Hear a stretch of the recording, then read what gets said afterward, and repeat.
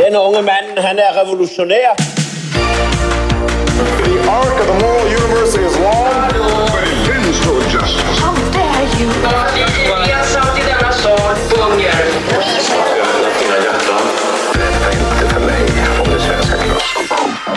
Här tänker jag på USA, där har det ett problem med att typ skandinaviska invandrare högg en runsten på 1850-talet och så tror amerikaner att vikingarna var där. Och så bara säger alla så här, typ svenskar som inte sätter runsten bara, det där ser inte ut som runsten. Det är liksom hugget på fel sätt liksom. Och amerikaner bara, jo, det är det. Och så blir de typ sura på när folk påpekar att det är liksom, inte på riktigt liksom. Ja, men bra segway tillbaks hur man skapar nya myter. Eller gå tillbaks till gamla liksom. Vilken sa du? Myterna var svart. Ja, den är bra också. Där finns det faktiskt en jäkligt bra blogg jag kan rekommendera. Men ja, det kan vi ta sen. Black Israelites som skriver om Kleopatra. Men det här, för att bara säga, det är en sak som jag tänkt på som jag bärande tema jag har som kopplar till postmodernism. Det är ju att postmodernismen har ju förstört logos. Och det vi har kvar är patos och etos. Så att alla argument idag, alltså vi kan inte, vi har en idé om att logos argument är liksom trumfar patos och etos. Men om man ser till debatten så är det ju, jag tänkte på det när jag pratar om det, så är det ju så att det är inte logos argument som biter, utan det är patos som tjat och liksom högljutt, och etos, jag har den här positionen och därför kan jag säga det. Det är det som styr. Björn, kan vi gräva lite mer i det? För när du säger det här liksom att om du har logos och liksom patos, man kan lägga till etos där. Alltså du på något sätt förnuftsdriven argumentation eller tänkande kontra ett liksom känslo eller liksom personorienterat liksom upplevelser. Jag tänker ibland att alltså om man ställer den typen av frågor som vi har gjort nu, då är man väldigt mycket en typ av liksom logosorienterad människa. Alltså inte att det är det enda som finns såklart, men det är liksom huvudsakligen modus operandi. Men att jag tror att den liksom, för att låna din begreppsapparat kring tes, liksom antites här. Alltså, jag undrar om en del av den här mytskapandet kräver att man i sin tur, alltså kanske inte vi själva blir, men åtminstone börjar jobba med människor som har en naturlig approach till de här frågorna utifrån känsla. Man liksom agerar mer på energi liksom. Jag ska säga så här. Det vi behöver säkerställa om vi vill att västerlandets idétradition ska fortsätta, det är att vi har en myt som bär upp logos som tänkande, som grundläggande. Alltså logos som är sökande efter sanning, alltså rationalitet, och att det logiska, så att säga, det rationella är relevant på riktigt. Och så att myten i sig, alltså jag skulle säga att myten i sig har en struktur, den har en form. Den kan fyllas med olika innehåll. Alltså den kan men formen förblir densamma. Ja, men formen blir för typ densamma. Så det som woke gör är väldigt mycket att försöka få in en ny materia i den gamla formen. Ja, men det är som en parasit som tar sig in i myran och sen bara spränger ut i skallen på den till slut. Ja, det var din metafor. Men jag menar, det vi gör ju väldigt tydligt i... Ja, men Tolkien är supertydligt och hela Rings of Power är supertydligt i det. Där man... Tolkien... Ja, men det är det jag menar. Man bara, när Galadriel pratar, man bara, det här är inte Galadriel. Nej, det är liksom en parasit i hjärnan. Liksom. Det är en ny mytologisk materia som man för in. Och jag skulle säga att myten är bara logos utifrån det väldigt breda sättet som berättande om världen. Alltså människan sätter ord på världen, försöker fixa en koherens inom den berättelsen, och då får man myten. Men myten är också spretig. Myten är ju liksom, som jag är inne på, funktionell snarare än en liksom hög sanning. Men den västerländska mytologin, den västerländska idétraditionen, i alla fall sedan grekerna, och det är väl den grekiska stora liksom, grekiska och filosofins liksom stora bidrag till det västerländska, det är idén om sanningssökandet och det rationella, som jag skulle säga inte alls finns inom, självklart, i andra västerländska kulturtraditioner. Alltså, och det som är kristendomens stora sak, det är att den förenar. Så du menar andra civilisationer? Eller ja, jag menar andra civilisationer också, men jag går inte in på dem. Om vi tar västerlandet, vad består vi av? Alltså, vi har 3 stora kulturtraditioner som binder ihop oss. Och det är den grekiska, den judisk-kristna, eller den kristna som kommer ur det judiska, och sen den romerska. Och sen så har vi partikulära traditioner inom dessa, som dessutom i många fall delar den indoeuropeiska grundmyten. Frågan är mycket av det som är kvar. Men det finns i alla fall de här. Och sen så att vi kan dela upp det sen i slaviska, det germanska, men det germanska kan vi dela upp i det nordiska, det tyska, etc. Så de är partikulära kulturtraditioner som hålls samman då av den här en västerländsk överbyggnad som bygger på de här klassiska idéerna och som liksom håller ihop oss. De står ett annat ord för överbyggnad är självförståelse. Det är en överbyggnad som kanske ger självförståelse, men jag skulle säga att självförståelsen ligger i båda. Alltså du har både en lokal självförståelse, en regional självförståelse och en västerländsk överbyggnad som kulturell självförståelse som håller ihop oss liksom. Och de står i en dialektisk förhållande till varandra, vilket gör att Sverige utvecklas i relation till den här västerländska på ett annat sätt än, säg, Italien. Men en av de bitarna som håller ihop oss är just att det här, alltså om vi tar människan, om jag tänker med urmänniskan, sätter ord på världen, då har vi logos, då skapas myten. Sen, så i den västerländska traditionen, så delar sig mytberättelsen. Först tar grekerna och utvecklar filosofin, och ur filosofin så får vi sen vetenskapen, och då har vi plötsligt mytologi, filosofi och vetenskap som 3 olika sätt att strukturera världen. Och sen ur det får vi också dessutom underhållningen som liksom, alltså om man tittar på teaterhistoria så är det, som jag förstått det, så går det tillbaka liksom till olika religiösa ritualer där man gestaltar olika berättelser egentligen. Och den här gestalten av berättelsen är egentligen bara ett sätt att berätta med kroppen och gestaltning snarare än bara ord. Men min poäng är att det är som att en av de bärande delarna i den västerländska idétraditionen är just det logiska, det logos, rationella. Det logos som vi pratar om vi pratar om med retoriska termer. Men det är det som vi kan dela upp samtal om. Alltså, retorik är väldigt bra. Vi ska analysera budskap. Så man måste förstås på den offentliga debatten och därmed också hur vi talar om saker och ting och hur vi värderar saker, så blir retoriken ett väldigt bra verktyg. Och där är min lilla käpphäst att det borde vi börja arbeta mer med i skolan. Men då så att om vi ska ha, alltså de är bärande tema enligt mig, fall vi ska liksom, vi tappar det. Och det är postmodernismens liksom stora problem, den bryter sönder logos. Den bryter sönder grunden för varför logos är bra. Och därför blir postmodernismen en kritik som måste övervinnas. Där vi måste ta kritiken på allvar och försöka hitta ett nytt sätt att värdera logos. Vetenskapsteoretiskt så finns det på ett plan, då blir det en filosofisk fråga om hur man ska liksom, prata om sanningsvärden och sådana saker. Ett populärt bra begrepp som är truth likeness, sanningslikhet.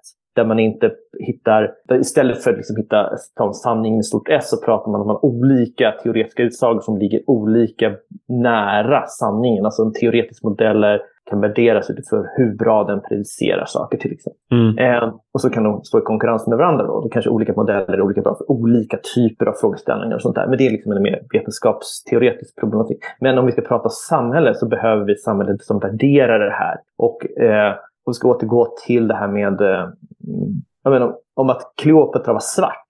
Det kan man börja hävda för att logos tappar värde. Om vi ska återknyta till det. Ja.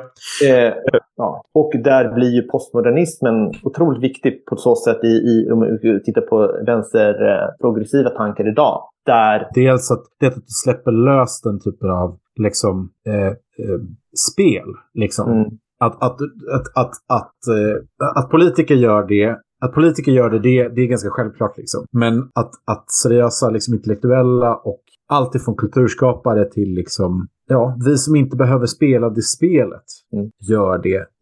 Det blir symptomatiskt av en världsbild där det egentligen bara är en fråga om liksom, det enda sanna, det är att kritisera någon slags makthierarki. Alltså den släpper fram den typen av tankar. Det den gör är ju att den, utan att, om vi inte sätter logos högst, så släpper vi fram tankar som är baserade just på, det legitimerar, det blir möjligt att legitimera tankar som bygger på vetenskap. Om man tittar på den gamla kommunismen så hade den jättestort behov av att legitimera sig som vetenskap, som rationell vetenskap. Sen kan man kritisera om den var eller inte, men den hade ett inre behov av det. Och det har den inte längre idag. Och det är för att idén om logos är försvagat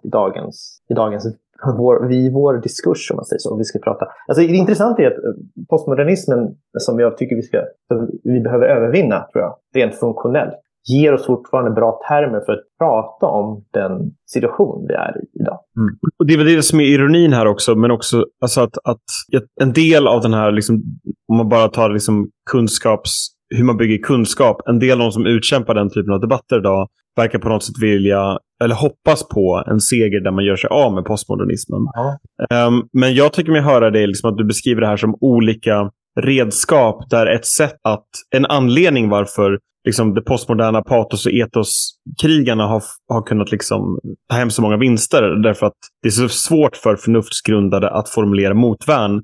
Och istället för att gå hårdare in och bli ännu mer liksom aspergig, liksom autistlogos, så är det snarare att du behöver gå hela vägen till myt. Att det som har saknats här är liksom att det är 3 olika redskap i den här redskapslådan. Förnuft, känsla och myt. Logos, patos och mytos. Alltså, du sätter ord på ett sak som jag ska inte emot, men jag har inte satt de orden själv på det. Men det jag skulle säga är att, vilket menar jag, ja, det låter rimligt, men jag köper det, så kan vi säga. Men jag har alltid varit av den här retoriken lär ju att liksom, du vinner inte ett argument med bara en av de här verktygen, utan du behöver alla 3 för att övertyga effektivt. Och den som är för fast i att det bara, alltså då är man ju liksom, som du säger, Asperger, liksom, autistiskt är man bara, det här ska ju gälla. Men man ska ju komma ihåg att en sak som postmodernismen verkligen visar, och det är ju hur vi är fast i våra egna narrativ. Alltså, jag brukar i alla fall prata om olika logiker. Liksom, det rationella är ju bundet till sina symboler, till sina egna värden som du sätter upp. Och så Robert Nozick, som är en av mina favoritfilosofer, som har skrivit mycket mer intressanta böcker än Anarki, stat, utopi. Han har en bok som heter Nature of Rationality, tror jag att det heter. Och där försöker han liksom få fatt i värdet av det rationella. Och då delar han upp alltså det som vi brukar se som rationalitet. Det kallar han instrumentell nytta. Alltså rationellt som bygger på att du har, alltså det rationella skulle ge ett instrumentellt resultat. Men sen pratar han istället, men man kan rädda, alltså utifrån det, om man har olika typer av liksom, ska vi säga, diskurser, om man ska prata postmodernism, då det kanske är en sak som är rationellt utifrån ett perspektiv, är inte rationellt utifrån ett annat perspektiv, och det kan vara väldigt svårt att få fatt i exakt de här. Och då kan det framstå som att folk är irrationella. Men i alla fall, ett begrepp som jag har tagit till mig från det här resonemanget är symbolisk utility, det är symbolisk nytta alltså det är de symboler vi har som formar den logik som ger den rationalitet vi har. Så att problemet om man gräver djupare i rationalitet och logos är att vi bygger redan på vår världsbild och värderingar. Och då kommer problem till vetenskapen. Vetenskapen kan inte ge värderingar. Ge vetenskapen som den är strukturerad, som dess form, dess liksom, vad den ska ge är på så sätt är den ju lik, tycker jag, låter som postmodernismen. Så här, ja, men förnuftet kan bygga upp men kan inte förklara varför den ska bygga upp. Postmodernismen kan riva ner men kan inte förklara varför den ska riva ner. Ja, men det finns så, ja, kanske det. Men min poäng är i alla fall att du måste gå djupare till var värderingarna. Du måste gå och det är då jag kommer till den mytiska nivån. Det är det som är, och då när man pratar om symboler, då är symbolerna, alltså myten är ju arbete med symboler som blir alltså symbolerna blir ju till i mytologin. I de mytiska berättelsen så får myten sin essens, sin materia. Alltså om vi ska börja prata om ondska, då kan vi prata om vi tar popkultur igen, så kan vi ta då Star Wars, så var ju ondska där. Det är Darth Vader och det är kejsaren och ondska. Den ger i sin berättelse den en bild av vad ondska är. På samma sätt i Tolkiens berättelse så ger han en bild av vad ondska är. Och också då vad godhet är.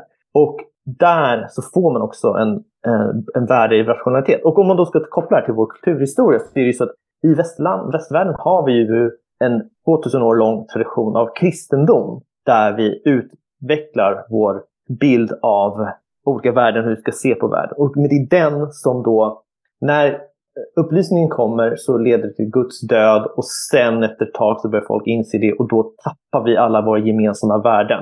Och även om varje människa idealt skulle kunna hitta på sina egna värden så blir det en splittrad värdegemenskap. Alla har sina, eller möjligen flera grupper hittar på sina egna värden. Men samtidigt är det antagligen så att de flesta människor kan inte göra det här. Och oavsett så är det jobbigt för alla människor att göra det här. Och om jag får koppla tillbaka till det här till du pratade om tidigare, vad som driver på kulturkriget är att eftersom det inte kan nå mytos för det är någonting gemensamt så blir det istället väldigt patos och etosorienterat. Ja, alltså det vi har är ju att alla söker sina egna myter på något sätt. Alltså alla försöker hitta sin världsbild. Det gör man ju oftast inte på egen hand. Det är nog väldigt få som kan göra det. Utan man hittar sin grupp eller sitt ämne liksom, där och då får vi den här. Och sen så blir det, så politiseras det. Och vänstern är väldigt bra på att politisera saker. Men liberaler, de är väldigt dåliga på att politisera saker som förlorar kulturkriget. Och de hårdrar är därför jag nu är konservativ. För konservatismen så... och det jag bär med mig från konservatism. Så det är egentligen jag kommer från, om man ska ta upp polisteoretiskt så är det kommunitarismen. Där man vill ha det måste finnas en gemenskap där vi skapar värden för samhället kan vi säga. Och det kan man göra höger eller vänster. Och då skulle jag säga inom högern, det man gör då konservativt, då blir det konservativt i praktiken. Och då tittar vi tillbaka på våra kulturella värden. Jag ska inte säga att man inte kan göra det inom vänster, men det blir på ett annat sätt. Och då kopplar vi, och det jag tror att vi förlorar väldigt mycket genom att förkasta de gamla kulturella värdena som vi har inom kristendom. Sen är hela den frågan jättestor också. Alltså, men vi kan alla bara dra en liten bit av stark. Kalle, vill du hoppa in där eller? Ja, men alltså jag tycker väl så här, de stora problemen är just att man kom till en punkt liksom där det är det skapandet av egna värden, det är ju liksom på något sätt så här, du pratar med Nietzsche liksom det yttersta man kan göra, det är ju att vara en nietzscheansk övermänniska att kunna efter att filosoferat med hammaren så slagit sönder de gamla ihåliga myterna och värdena så kan man bygga upp liksom en ny värld. Problemet med det är ju att det liksom, problemet med det är att det inte riktigt funkar. Och speciellt eftersom att människor inte är så aristokratiska i själen som typ en Nietzsche liksom. Eller kanske Evola. De fria liksom. Andarna är inte tillräckligt många helt enkelt. Nej. Och speciellt så liksom... Men ska man prata mysel verkar det som att de inte har några närmaste kompisar heller. De har ingen bästis. Nej, men och de har inget understöd av kapitalet och de har liksom ingen plats på kultursidorna och då kanske finns, men vi vet inte var de är någonstans liksom. Ja, men problemet är inte dem. Problemet är att de flesta människor inte kan bli det. Problemet är det är liksom du måste transcendera det mänskliga på även, inte bara andligt utan även materiellt. För att vi är ändå beroende av det materiella fortfarande. Jag skulle också säga att det är liksom, och dessutom är det för få. Så även om vi säger att 1% av alla människor kan klara av det, eller 10%, det är fortfarande jättemånga människor som inte kan klara av det. Och där har vi liksom den existentiella ångesten som vi måste hantera på olika sätt. Och bara för att inte få så här, alltså det på individnivå men också på samhällsnivå, för att inte få så här, alltså det handlar om faktiska konflikter i samhället som, alltså när vi kommer in på politik och så, hur vi ska bygga samhället, hur vi ska fördela resurser, hur vi ska bygga upp saker, hur vi ska bete oss mot människor. Det är ju där vi till slut landar liksom. Men alltså Björn, här kommer vi ju ner i någonting som vi kanske borde landat i tidigare. Men det här är ju det viktiga. Nästan att konstatera bara faktumet, tycker jag i alla fall. Att det är ju på grund av den här, alltså, det pratas om politisk kris över hela liksom västvärlden och det är ju uppenbart. Det kan vi se i både Sverige och USA. Men den politiska krisen bygger ju egentligen inte så mycket på liksom materiella faktorer som det bygger på just de här spirituella och kulturella faktorerna. Liksom. Materiellt har vi det ju bättre nu än för 20 år sedan. Liksom. Det är liksom, ni hade avsnitt om McCloskey. McCloskey visar det väldigt tydligt. McCloskey är jätteintressant. Och jag har fått mycket från McCloskey, inte minst hela dygdet. Jag har fått inte hela dygdetiken, men hon hjälpte mig att förstå att jag verkligen är, alltså jag gillar dygdetiken, så kan vi säga. Men också visa på att det är, man behöver inte köpa hela narrativet och säga att McCloskey är helt rätt, men det är svårt att förneka att McCloskey inte har en poäng i att hur vi värderar saker spelar roll. Ja. Och speciellt att det inte finns ett ideal, alltså hur man kan odla de här det är ju Aristoteles dygdetik hon liksom upptar som liksom någon slags 1800-tals borgerlighetens, speciellt kanske den viktorianska borgerlighetens liksom, och dess inflytande på vad ska vi säga, handelsvänlig borgerlighet i hela världen. Men problemet lite grann är ju att det finns inte de institutionerna som byggde upp och den kulturella värdena och de principerna finns inte längre. De dog med våra föräldrar som knappt hade dem liksom. De dog med våra föräldrars generation. Liksom. Ja, men så, jag tror att liksom den sista generationen som hade det var kanske de som föddes på typ 30-talet eller något sånt där. Ja. Alltså de som föddes innan andra världskriget, sen kommer den nya myten. Det är liksom min bild. Men jag tänker så här, jag är uppväxt i liksom så här övre medelklass liksom, och speciellt min pappas sida liksom, så har jag en känsla av att så här, de här idealen levde kvar så länge de kom ihåg ekon av dem liksom. Ja. Att det fortfarande fanns liksom, och jag tror min kanske så här familj är väldigt mycket åt det hållet om vi jämför mot många andra på ett så här nostalgiskt romantiskt sätt har de här värderingarna, och det reflekteras i att det är det här jag är intresserad av liksom. Och det är därför jag spenderar så mycket tid på att liksom sörja och bearbeta traumat som är förlusten av den här kulturen liksom. Men alltså, jag kommer ju från snarare bildad arbetarklass, även om det är lite mer komplext än så, där man ironiskt nog, när min familj blev bildad, så dör idén om att bildningen är viktig. Ja. Om man tittar på min mormor som liksom född på 30-talet liksom, och lever fortfarande. Men alltså, jag är så här glad att hon är för gammal för att hänga med i... Alltså hon är pigg, men hon hänger inte riktigt med i den kulturella utvecklingen vi ser idag. Liksom. Hon ser liksom bara det som fortfarande fungerar. Och jag är glad att hon lever kvar det. För om hon skulle se vad samhället är på väg nu, då skulle hon bli förkrossad. Exakt.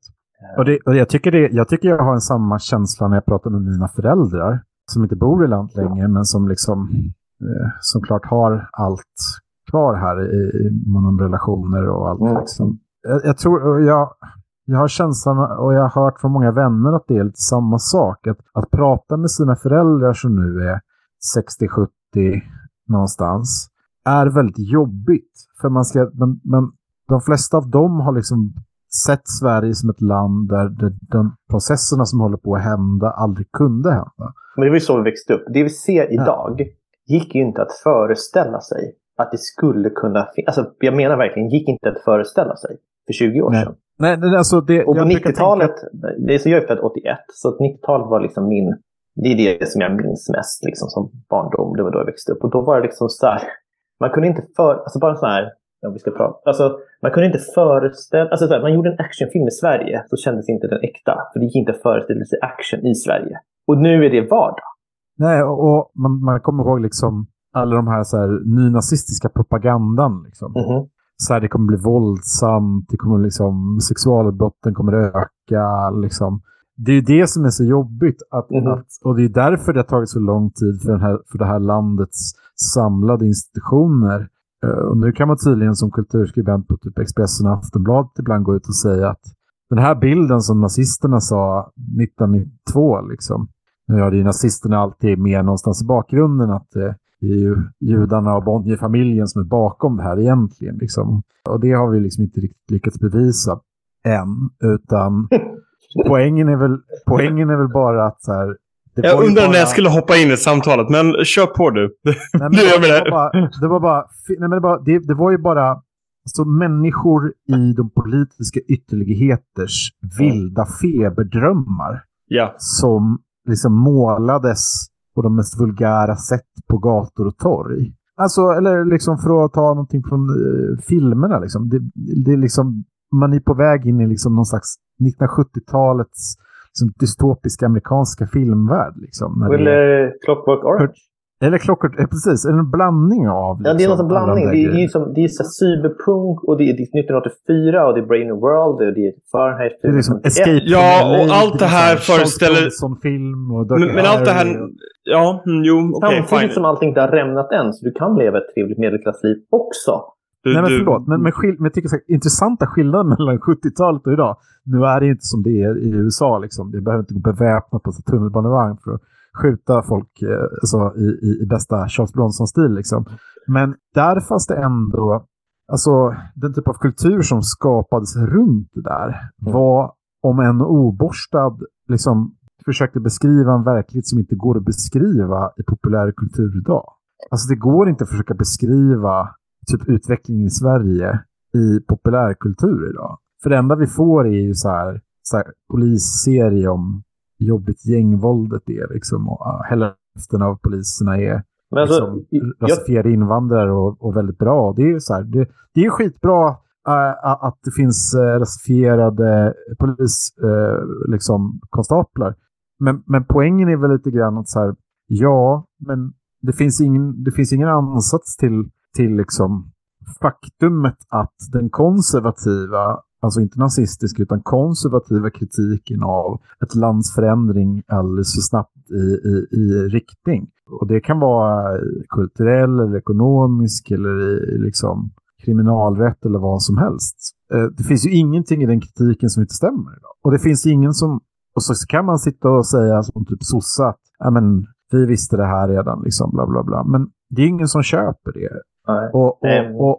Och bara sista, liksom, problemet lite grann är ju det att det går ju bara att säga det här, alltså det går ju bara att drömma tankar om det här på så här obskyra podcasts liksom. Eller i så här pornografiska forum på internet där man kan liksom måla med fantasin liksom. Men det går inte att beskriva det här på något så här rumsrent sätt. Ja. Alltså jag skulle säga att jag har flera saker att säga om det. Det ena, jag tror att den här förändringen som vi ser nu i Sverige, just för Sverige, det är att det här är liksom Sveriges första världskriget. Vår kultur liksom rämnar på ett sätt som inte vi kan hantera den. Och den gamla generationen kan inte beskriva det. Det måste komma nya som kan beskriva det. Och vi är en del av det. Just det.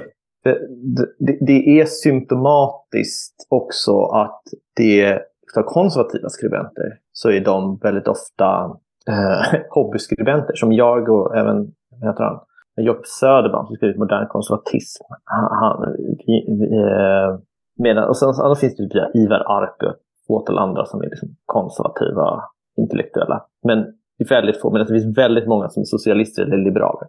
Jag skulle också säga att det som saknas idag, enligt mig, det är en intellektuell grund för att kunna säga konservativa saker. Det saknas inte bara forum.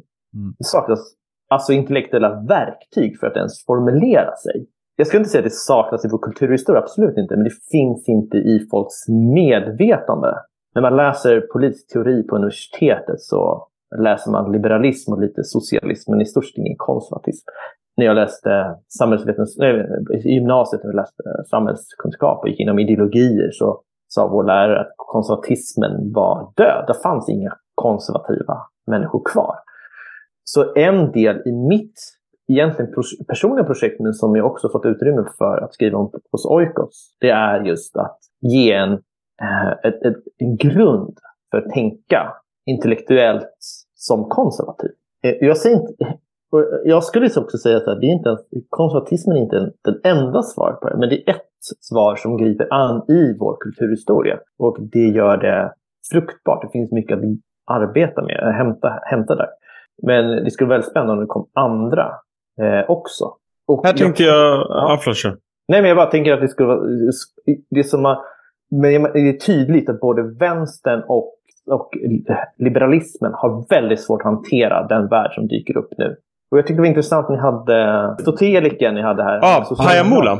Ja, han börjar försöka formulera sådana saker, men han är också politiker så han har liksom svårt att överbrygga sin tankar. Jag ser att han har tankar som liknar mina, men kommer från vänsterhåll och sen är han engagerad politiskt.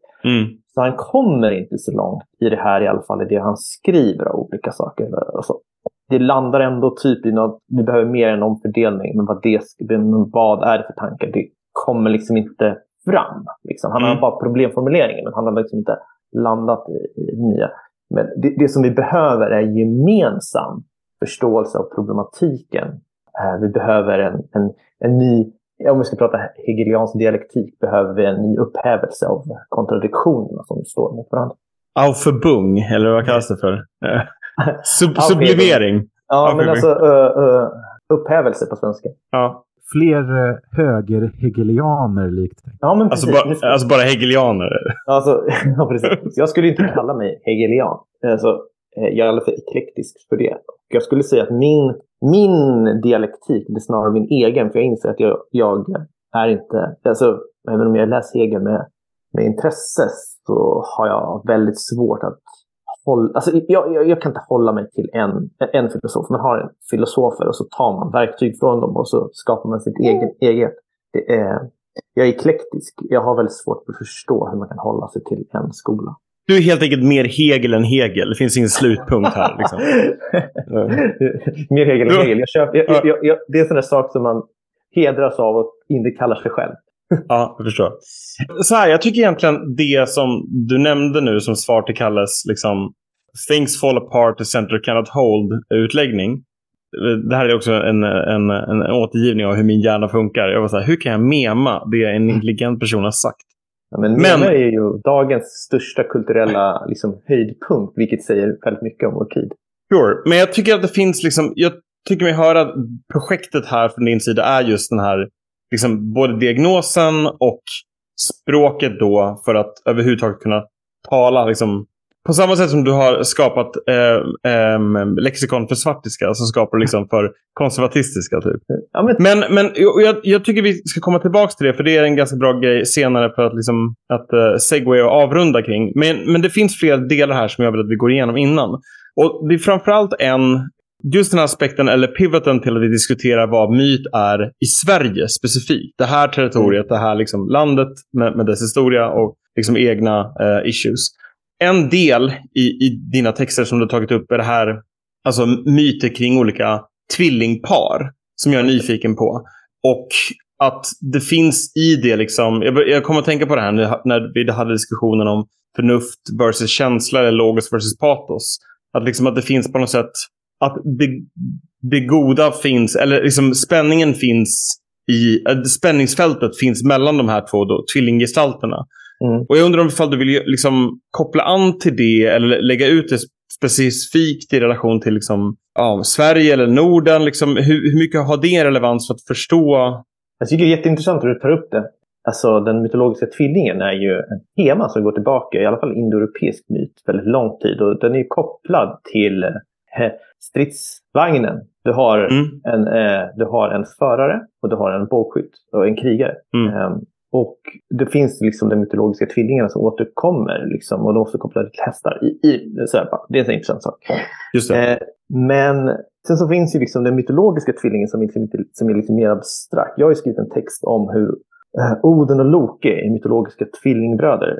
Det är liksom så här märkligt att de är blodsbröder. Men om man ser dem som mytologiska tvillingar så kan man ställa dem mot varandra. Och det jag får fram av den uppställningen är hur Oden, för båda är intelligenta hamnskiftare som medan Oden är vis och självuppoffrande och strategisk. Offrar sitt öga för visdom. Ja, precis. Och arbetar för hela världen. Han offrar visst människor och sånt i sitt värv, men han gör det för att hans kamp är en kosmisk kamp och Ragnarök, jordens undergång. Loke däremot, han är egoistisk, opportunistisk, egoistisk och liksom gör det taktiskt. Och det är liksom visdom mot intelligens, om man håller intelligens väldigt kort.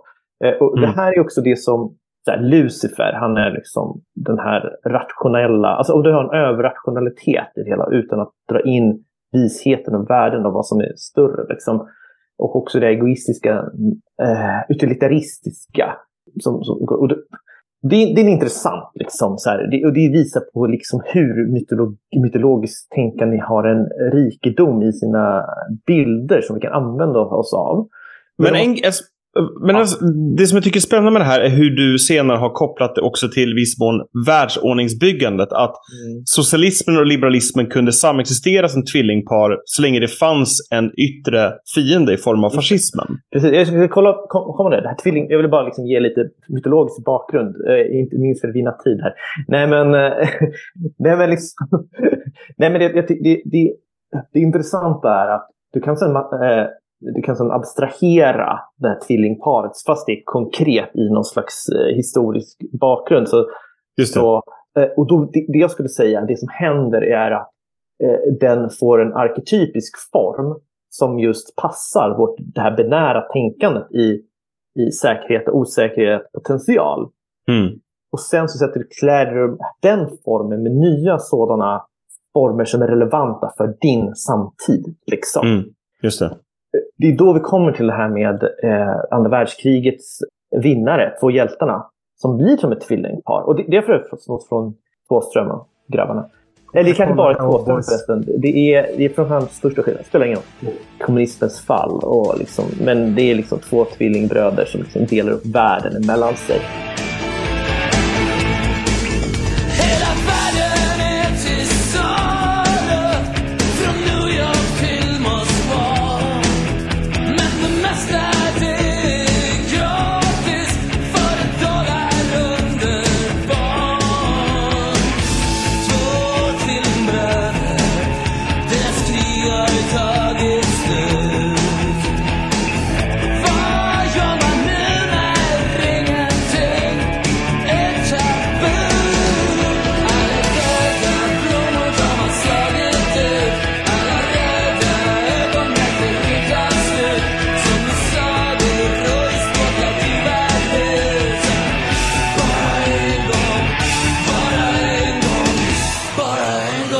Också väldigt hegeliansk visdom. Ja, och det är så fascinerande. Vi kommer in i liksom postpunk, alltså nästan postpunk. Ja. Jag vet inte, alltså inte Tvåström liksom. Men alltså, han blir så här rockig och sen han blir lite mer mystisk när han går sin egen väg. Och han börjar arbeta mycket med symboler. Han läser tydligt litteratur och sånt där. Han har mycket så här referenser till olika kulturella grejer. Och då får han in de här tvillingbröderna som står där mot varandra. Och de är ju också lika. De är de progressiva bröderna. Det är upplysningsideologiska barn har jag kallat dem. Ja. Konservatismen är också ett upplysningsbarn men inte progressiv. Nej. Och alla följs av upplysningen och insikten om liksom människan i centrum på ett intellektuellt plan med människans obetydlighet i kosmos. Och ideologierna liksom med hjälp av nyckeln av, alltså liksom bilden av den mytologiska tvillingen kan vi liksom ordna de här två fenomenen. Och hur ser vi hur de står i den här relationen till varandra? Och då kan vi då använda av den dialektiska bilden hur de står mot varandra och det utvecklas någonting ur det. Men vad händer egentligen i den ideologiska utvecklingen? Det känns som att den kampen har... Alltså när kommunismen föll och visade sig vara tom så liberalismen där var liksom lika tom. Det fanns liksom ingenting kvar. Man behöver sin motsats för att bli något. Alltså det är som om allt är vitt finns ingenting. Men har du svart och kontrast så kan du få bilder. Du behöver kontrasten. Det är som en liknande. Återigen, det här är hur vi tänker. Det här är liksom inte världen i sig. Det här är världen för människan. Där vi har olika bilder och teorier, modeller av världen. Och en sak som människan, vi fångade i det här. Men människor har en tendens att ha dessa bilder. Det är det här som är postmoderna, men det är inte det postmodernism. Men liksom ta de här, det är inte bara postmodernism, men att ta teorierna, bilderna som verkligheten. För det är verkligheten för oss, men det är inte liksom världen i sig. Men det är därför vi också rationaliserandet kring det här och att skapa de här hjälper oss att förstå det. Men just att använda sig av mytbilderna så får vi en bättre bild av vad människan faktiskt håller på med. Ja. Jag vet inte om jag lyckas svara på det. Jo, jag tycker det. Och jag tycker du svarar på det. Och jag tror liksom att det förtydligar ännu mer för mig att det som jag gillar med det är på något sätt att dels på den individuella nivån att individen kräver sitt sammanhang och man kan till och med säga tillhör ett sammanhang av andra personer.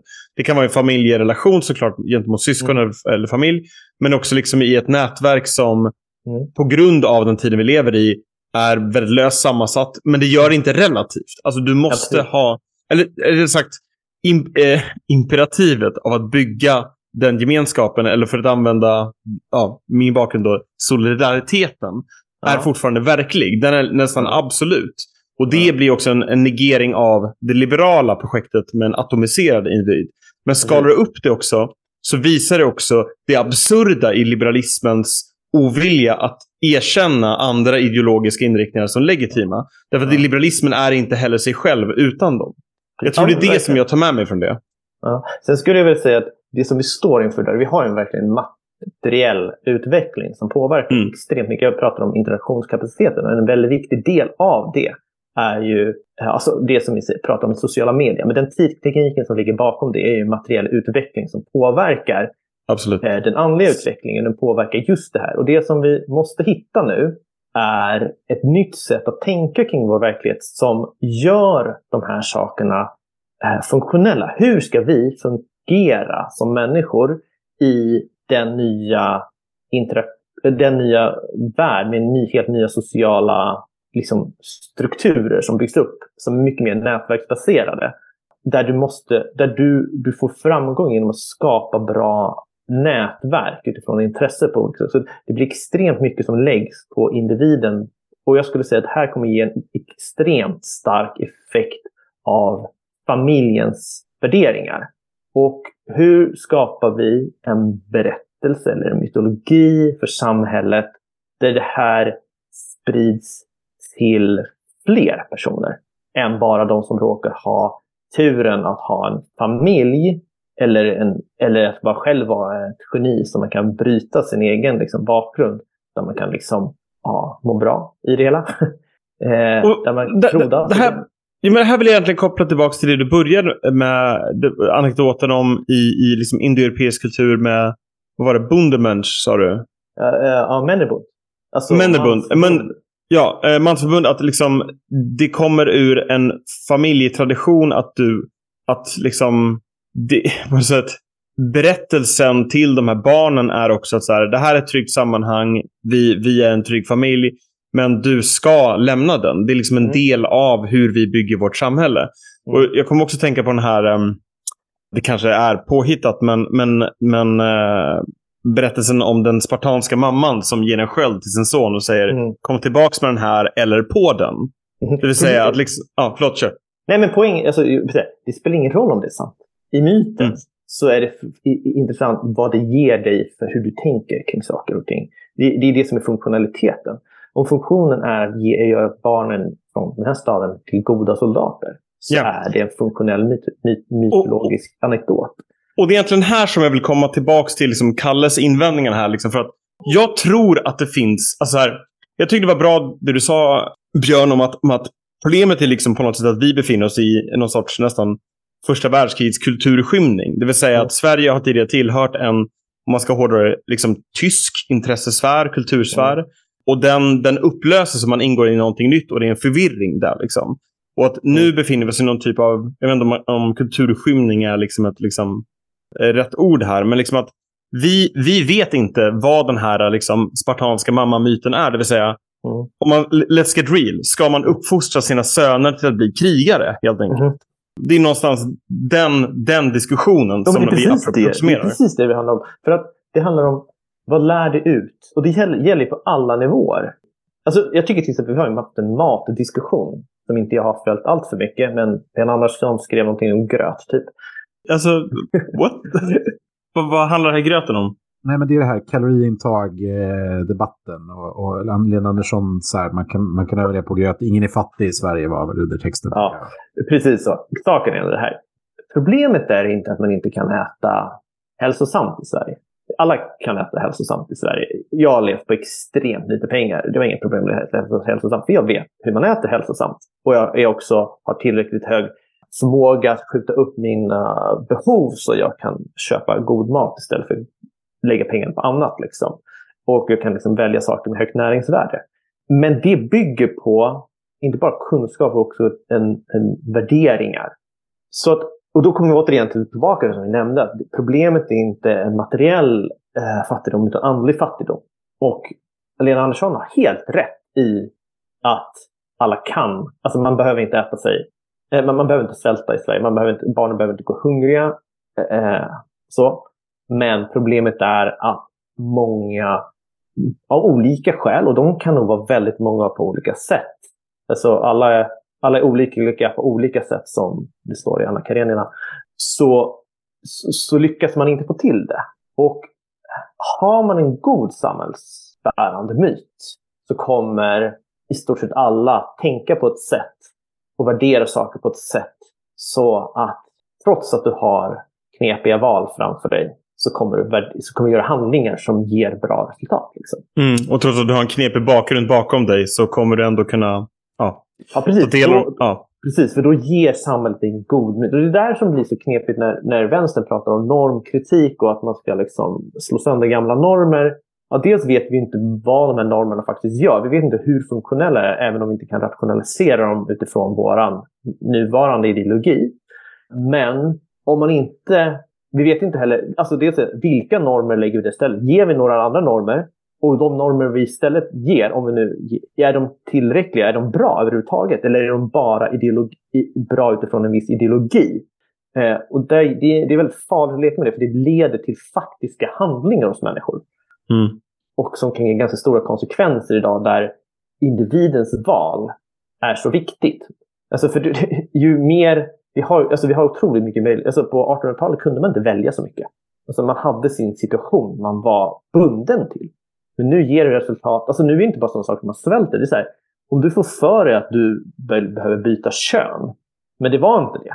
Ja, då kan du ha satt dig i en jäkla jobbig situation. Precis, det finns ingen som tar emot. Ja, förlåt, kör.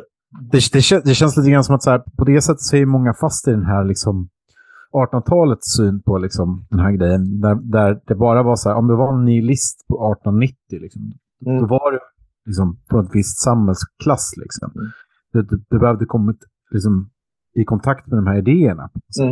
Och det krävde något. Och sen kanske du levde någon sån där riktigt utblottad existens på bakgata i Sankt Petersburg liksom. Och drömde om, och i feberdröm om komma över lite nitroglycerin för att döda liksom tsarens... Eller en yxa liksom, för att döda tantlån.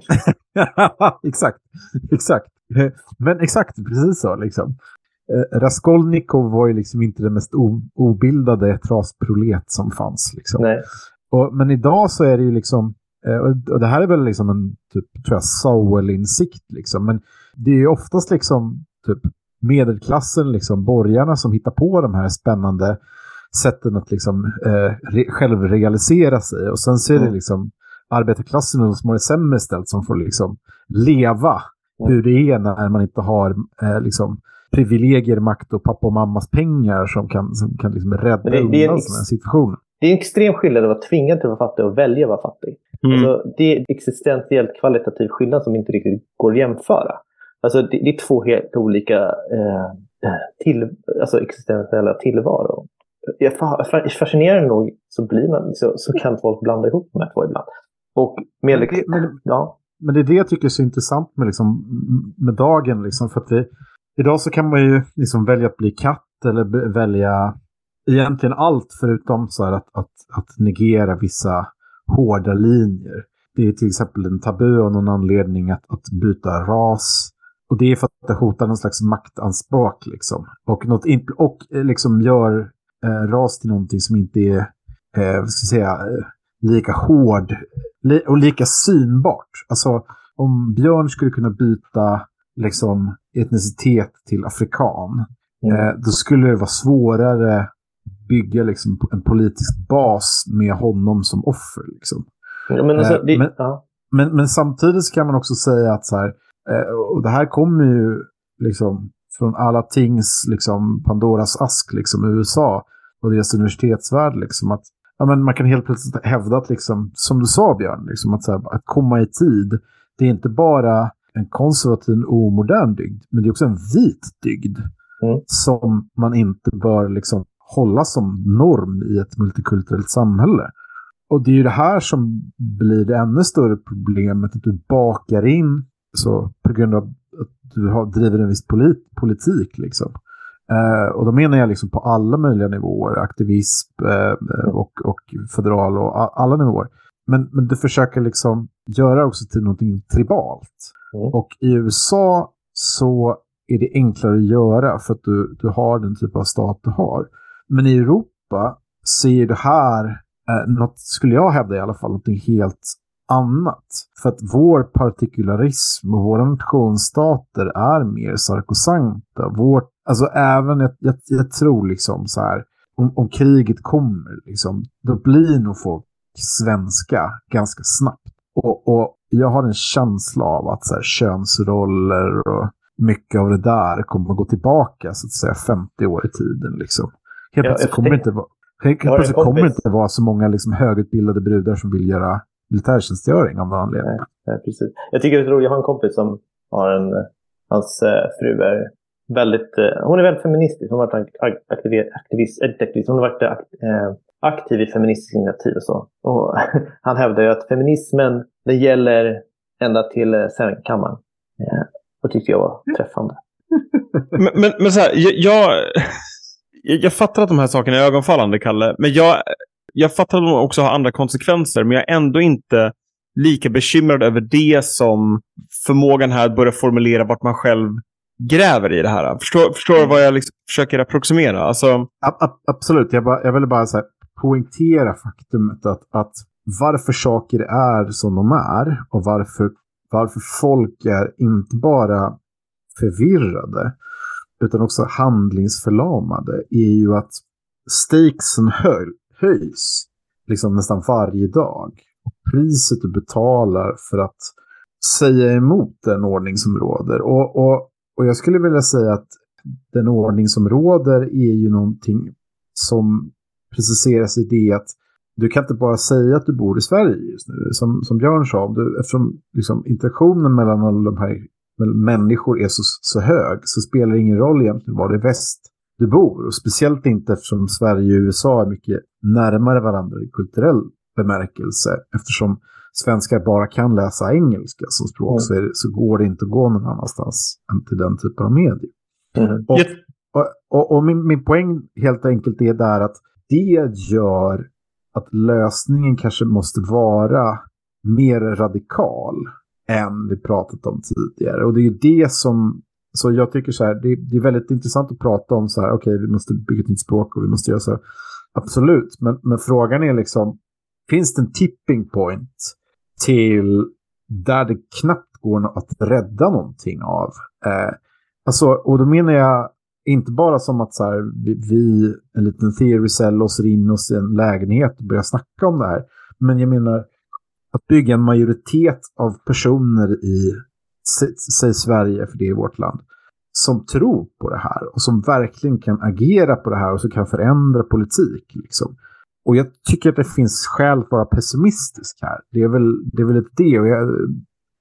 Och då undrar man liksom, okej, men ska vi inte göra något annat än att bara liksom säga liksom, okej, det är så här är det och vi börjar formulera ett annat språk. Utan är det inte en fråga om liksom, att det här är kanske det viktigaste liksom, grejen ett politiskt parti eller någon som är engagerad politiskt överhuvudtaget kan syssla med. Vilken inte sak? Bara, men att formulera den det språket, eller rätt sagt formulera den myten och det språket vi kan prata med den som leder framåt. Liksom. Som kan samla en tillräckligt stor majoritet för att liksom, operationen rädda väst. Liksom. Jag tror att hela den konservativa rörelsen som är ganska spretig, där man kan hålla med, där det finns mycket man inte kan hålla med om, men ändå som växer fram nu, är just det. Jag nämnde tidigare att jag trodde att det som är höger, alltså konservativa höger som växer fram nu på olika sätt, när liberalismen är tom, handlar just om insikten som du talar om, att våra institutioner inte längre fungerar i den sociala verkligheten. Och de måste räddas eller omformas på olika sätt. Och konflikten står då mot den progressiva vänstern på olika sätt. Och jag tror att det är viktigt att de här två står mot varandra fortfarande. För att, alltså vänster och högern. Jag tror att det är viktigt att människor delar upp sig i de här två olika lägren för att vi ska få en dynamisk, en dialektisk utveckling. Vi behöver en växelverkan mellan dem. Men jag tror att det vi behöver är att hitta en gemensam ny syn på en gemensam problemformulering på vad vi behöver göra. Och sen så måste vi titta från olika perspektiv på vad det handlar om. Jag brukar säga att när det gäller i Sverige så gäller det att alltså all politik är metapolitik på så sätt. Det gäller att övertyga Socialdemokraterna om vad man ska göra. Och när väl Socialdemokraterna har en idé, då följer liksom resten av samhället med. Men man behöver fortfarande driva det här. Och det kan man göra på olika sätt. Liksom. Och det är där jag tycker att den socialdemokratiska aristotelikern, vars namn jag aldrig kommer ihåg, är intressant. Pajamola? Han har liknande insikter men andra lösningar. Och det är det som behövs. Okej. Ja. Alltså vi behöver en upphävelse till en ny förståelsenivå av vad vi nu står i verkligheten. Och vi pratar om så här, vad är de kreativa uttrycken för vad vi står idag? Det går inte att prata om det. För vi har inte de uttrycken har vi inte fått än. De håller vi på att få nu. Och när vi har dem, då har vi en ny upplevelse. Och då är frågan, är ordet kulturskymning träffande eller inte? Om det är träffande, då är det så att vår kultur dör. Då är det liksom Oswald Spengler hade rätt med att västlandet har gått under. Liksom. Och en ny kultur måste födas. Men det kan också vara så att vi lyckas rädda vår kultur på något sätt. Men vi kan ju fortfarande inte, vi kan liksom inte se det i vår tid. Det ser vi om några 100 år. Liksom. Vi är liksom kulturella partiklar i den här floden av förändring. Liksom. Vi är partiklar i floden av förändring. Jag blir lite Herakleitos där. Ja, exakt. Men det är passande. Alltså, jag tänker alltså här, det är lite grann på hur man liksom kan börja avrunda. Men det är så jävla många olika trådar som jag egentligen vill liksom plocka upp här. Men får se om det går. Men en aspekt som jag kanske kan liksom fråga dig mer på här, Björn, i relation till det Kalle har tagit upp. Liksom är så här att det är så svårt att bedriva de här sakerna, är hans intryck. Att liksom, beror det på vilken nivå man försöker göra förändringen? Det vill säga, okej, försöker du liksom ta dig in i de etablerade kanalerna? Sure, då kommer det finnas grindvakter och massor med patosdrivna typ krönikörer som kommer kalla dig för olika saker. Liksom. Men om du redan räknar det som liksom yesteryears, liksom, det är inte relevant, de är inte vitala, de har inte ens produktionsvillkoren på sin sida längre. Liksom. Vi har det här samtalet på egen hand, vi har ingen tidning. Liksom. Plus 1000 andra sådana personer. Det vill säga, kan du hitta en nivå där det spelar egentligen ingen roll hur kompakt motståndet är?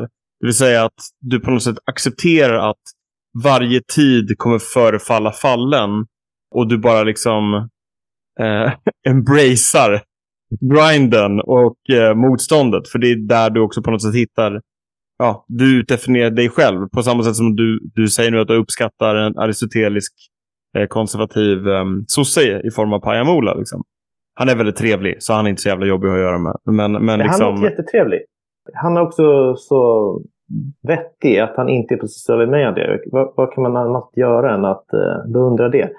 Det skulle jag skulle också vilja ha den. Men jag har, det är mitt sätt att liksom ändå...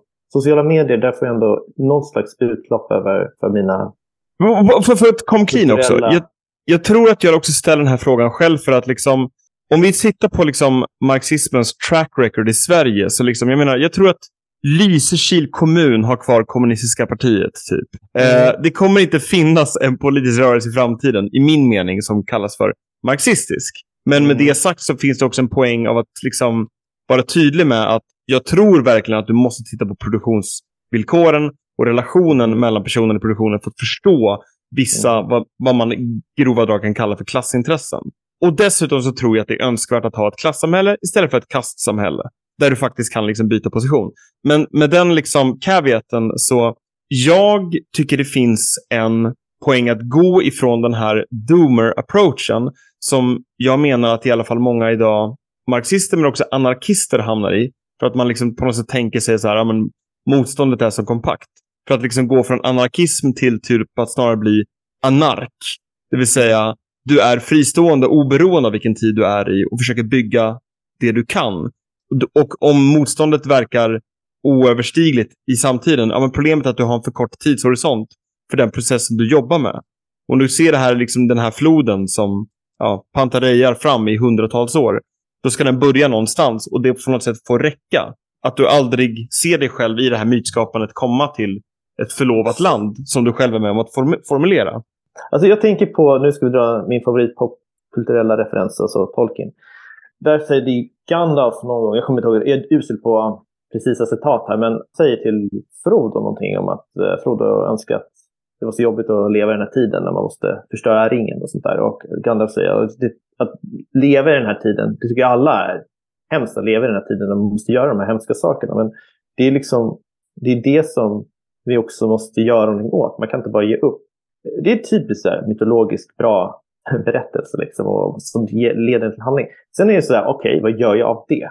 Och det jag hör det säga, och jag har hört det från andra, de har lyssnat på liksom ja, men liksom mer folk mer ordentligt vänster och folk extremistpoddar som manifest. Ja, men när man lyssnar på extremister liksom, både vänster och höger, så låter de låter liksom likadant över hur uppgivna man är över världen liksom, och var allting på väg. Och det blir att man måste bygga. Och vad gör man liksom som en enskild människa i det här? Och jag tror dygdetiker som jag är här, att det finns en dygd i att engagera sig på något sätt, och man måste hitta sitt sätt att engagera sig, och det kan man göra på många olika sätt. Mitt sätt att engagera mig är att också så här, det kan låta pretentiöst, men jag skriver om det, och jag hoppas att det hjälper i alla fall mig själv på en individnivå, men det hjälper mig också att hitta ett väg framåt, och jag hoppas att det kan vara en del i skapandet av den här nya förståelsen av världen och hur man kan gå framåt.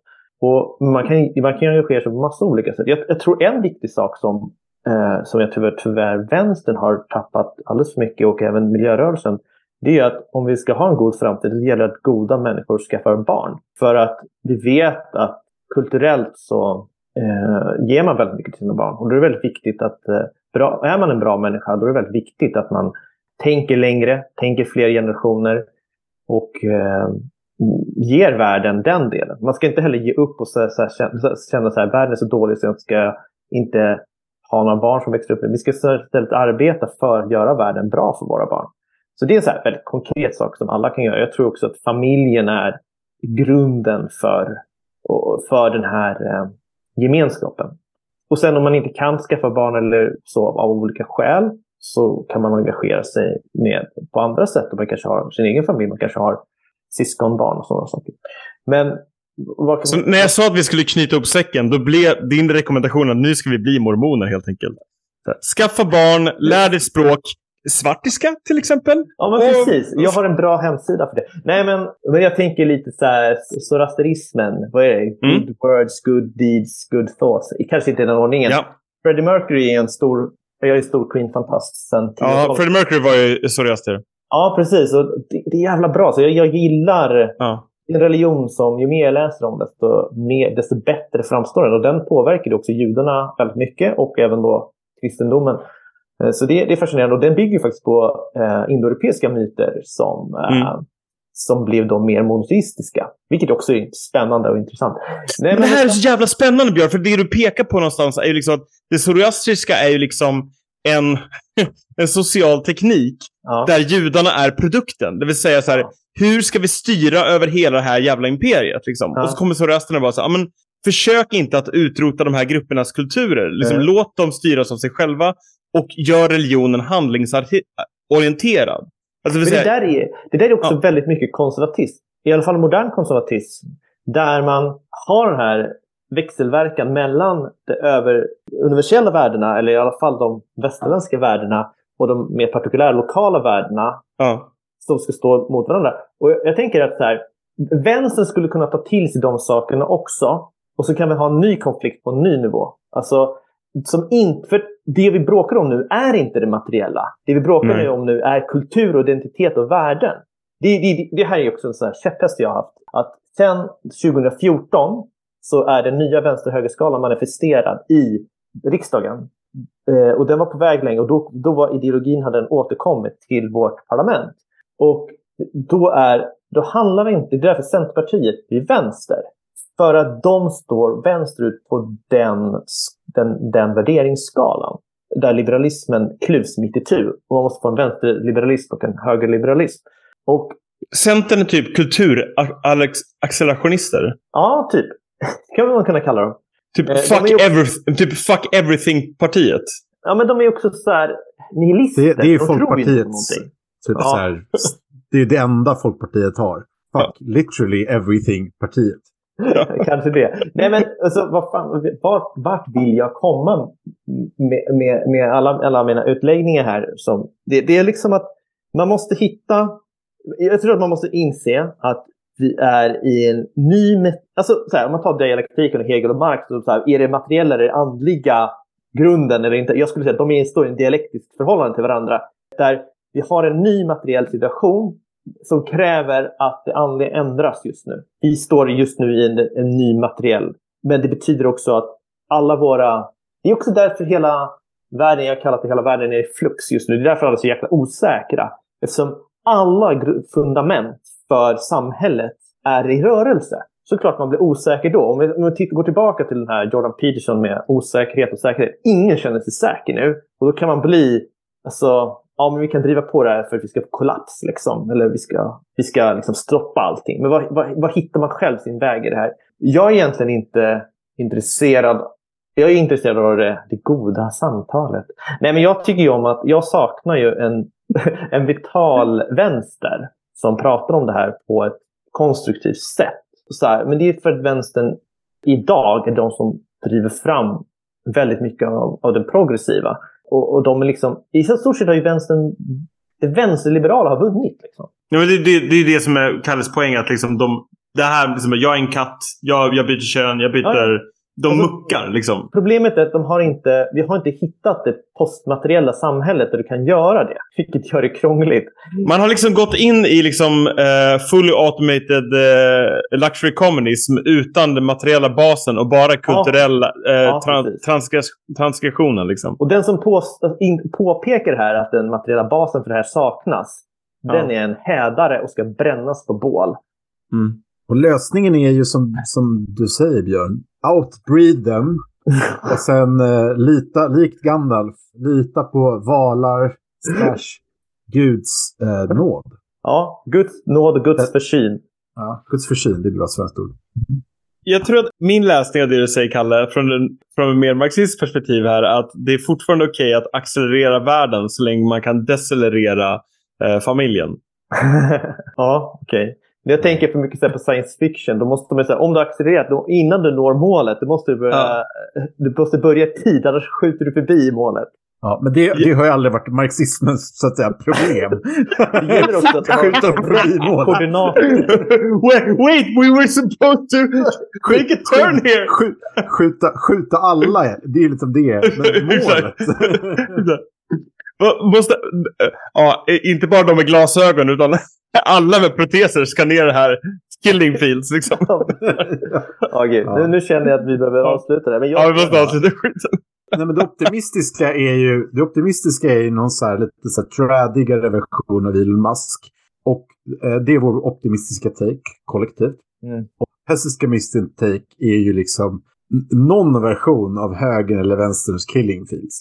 Ja. Jag tror att du har varit så jävla svartpillrad idag, Kalle. Jag skulle säga att det behöver inte vara killing. Alltså killing, det är den värsta versionen. Och liksom hela killing fields och liksom det vi kan tänka oss som är ganska riktigt. Och det är att vi verkligen inte... Alltså vi får den här eliten som skor sig på den väldigt förvirrade, uppblandade... Liksom, man kan inte säga folket, för folket saknar koncept då, för folket har en gemensam identitet på något sätt. Utan det är liksom de här... Överallt lever bara liksom olika spridda grupper i nätverk som inte har tillräckligt mycket kulturellt kapital, identitet för att hålla upp sin egna liv eller göra motstånd. Och på det så lever en rövarklass liksom, som en oligarki. Och det vi behöver är en aristokrati som på riktigt känner och värdar mänskligheten och i dess olika partikulära uttryck. Och vi har en mytologi som gör att det är relevant för aristokratin att göra detta. Och att aristokratin till är öppen för att folk underifrån ska kunna gå dit. Nu blev vi väldigt aristotelisk här, men jag tror att det är men får jag lägga mitt sista white pill här? Du menar ditt första white pill? Ja, mitt sista piller som ett white pill. Och det är så här. Det finns ändå, tycker jag själv i alla fall, någonting optimistiskt för. Och det är ju att de bästa historierna som återkommer hela tiden, alltså alltifrån vad man kallar Bibeln historia, men varför inte Tolkien, för vi är inne på hela tiden. Det verkar ju vara någonting som flyter mot toppen och motiverar otroligt mycket människor. Och att när man ser en falsk version av det reagerar man väldigt mycket. Och den falska versionen behöver inte vara bara själslös eller dålig. Men den är också estetiskt annorlunda i det att den har inget poetiskt, den har ingen gemensam klangbotten i de myterna vi alla, vare sig tror jag vi är uppväxta med det explicit eller inte, är medvetna om det. Och jag tror det finns någonting i det som ändå kan göra en väl ganska optimistisk för liksom lite grann det här, okej, även om den framtid som Björn just förespår, så är det så här, there's always hope in the proles. För att de historier som kommer berättas kommer det ändå ha en grundklang i den här gemensamma kulturtraditionen. Alltså det är som att i det estetiska så kan vi känna igen det goda. Och det är också de berättelser som vi uppskattar är också de som vi på ett liksom, som vi känner igen som vackra och bra. Det är också de som är uppbyggliga för som människor och som civilisation och samhälle. Det är den optimistiska taken på det här. Och det är också skulle ju vara att alla, för människan är inte alla berättelser lika bra. Utan vi känner igen dem som har en essens av godhet, om man säger så. Skönhet och godhet. Jag är beredd att skriva under på det. Det är en optimistisk förhoppning. Ja.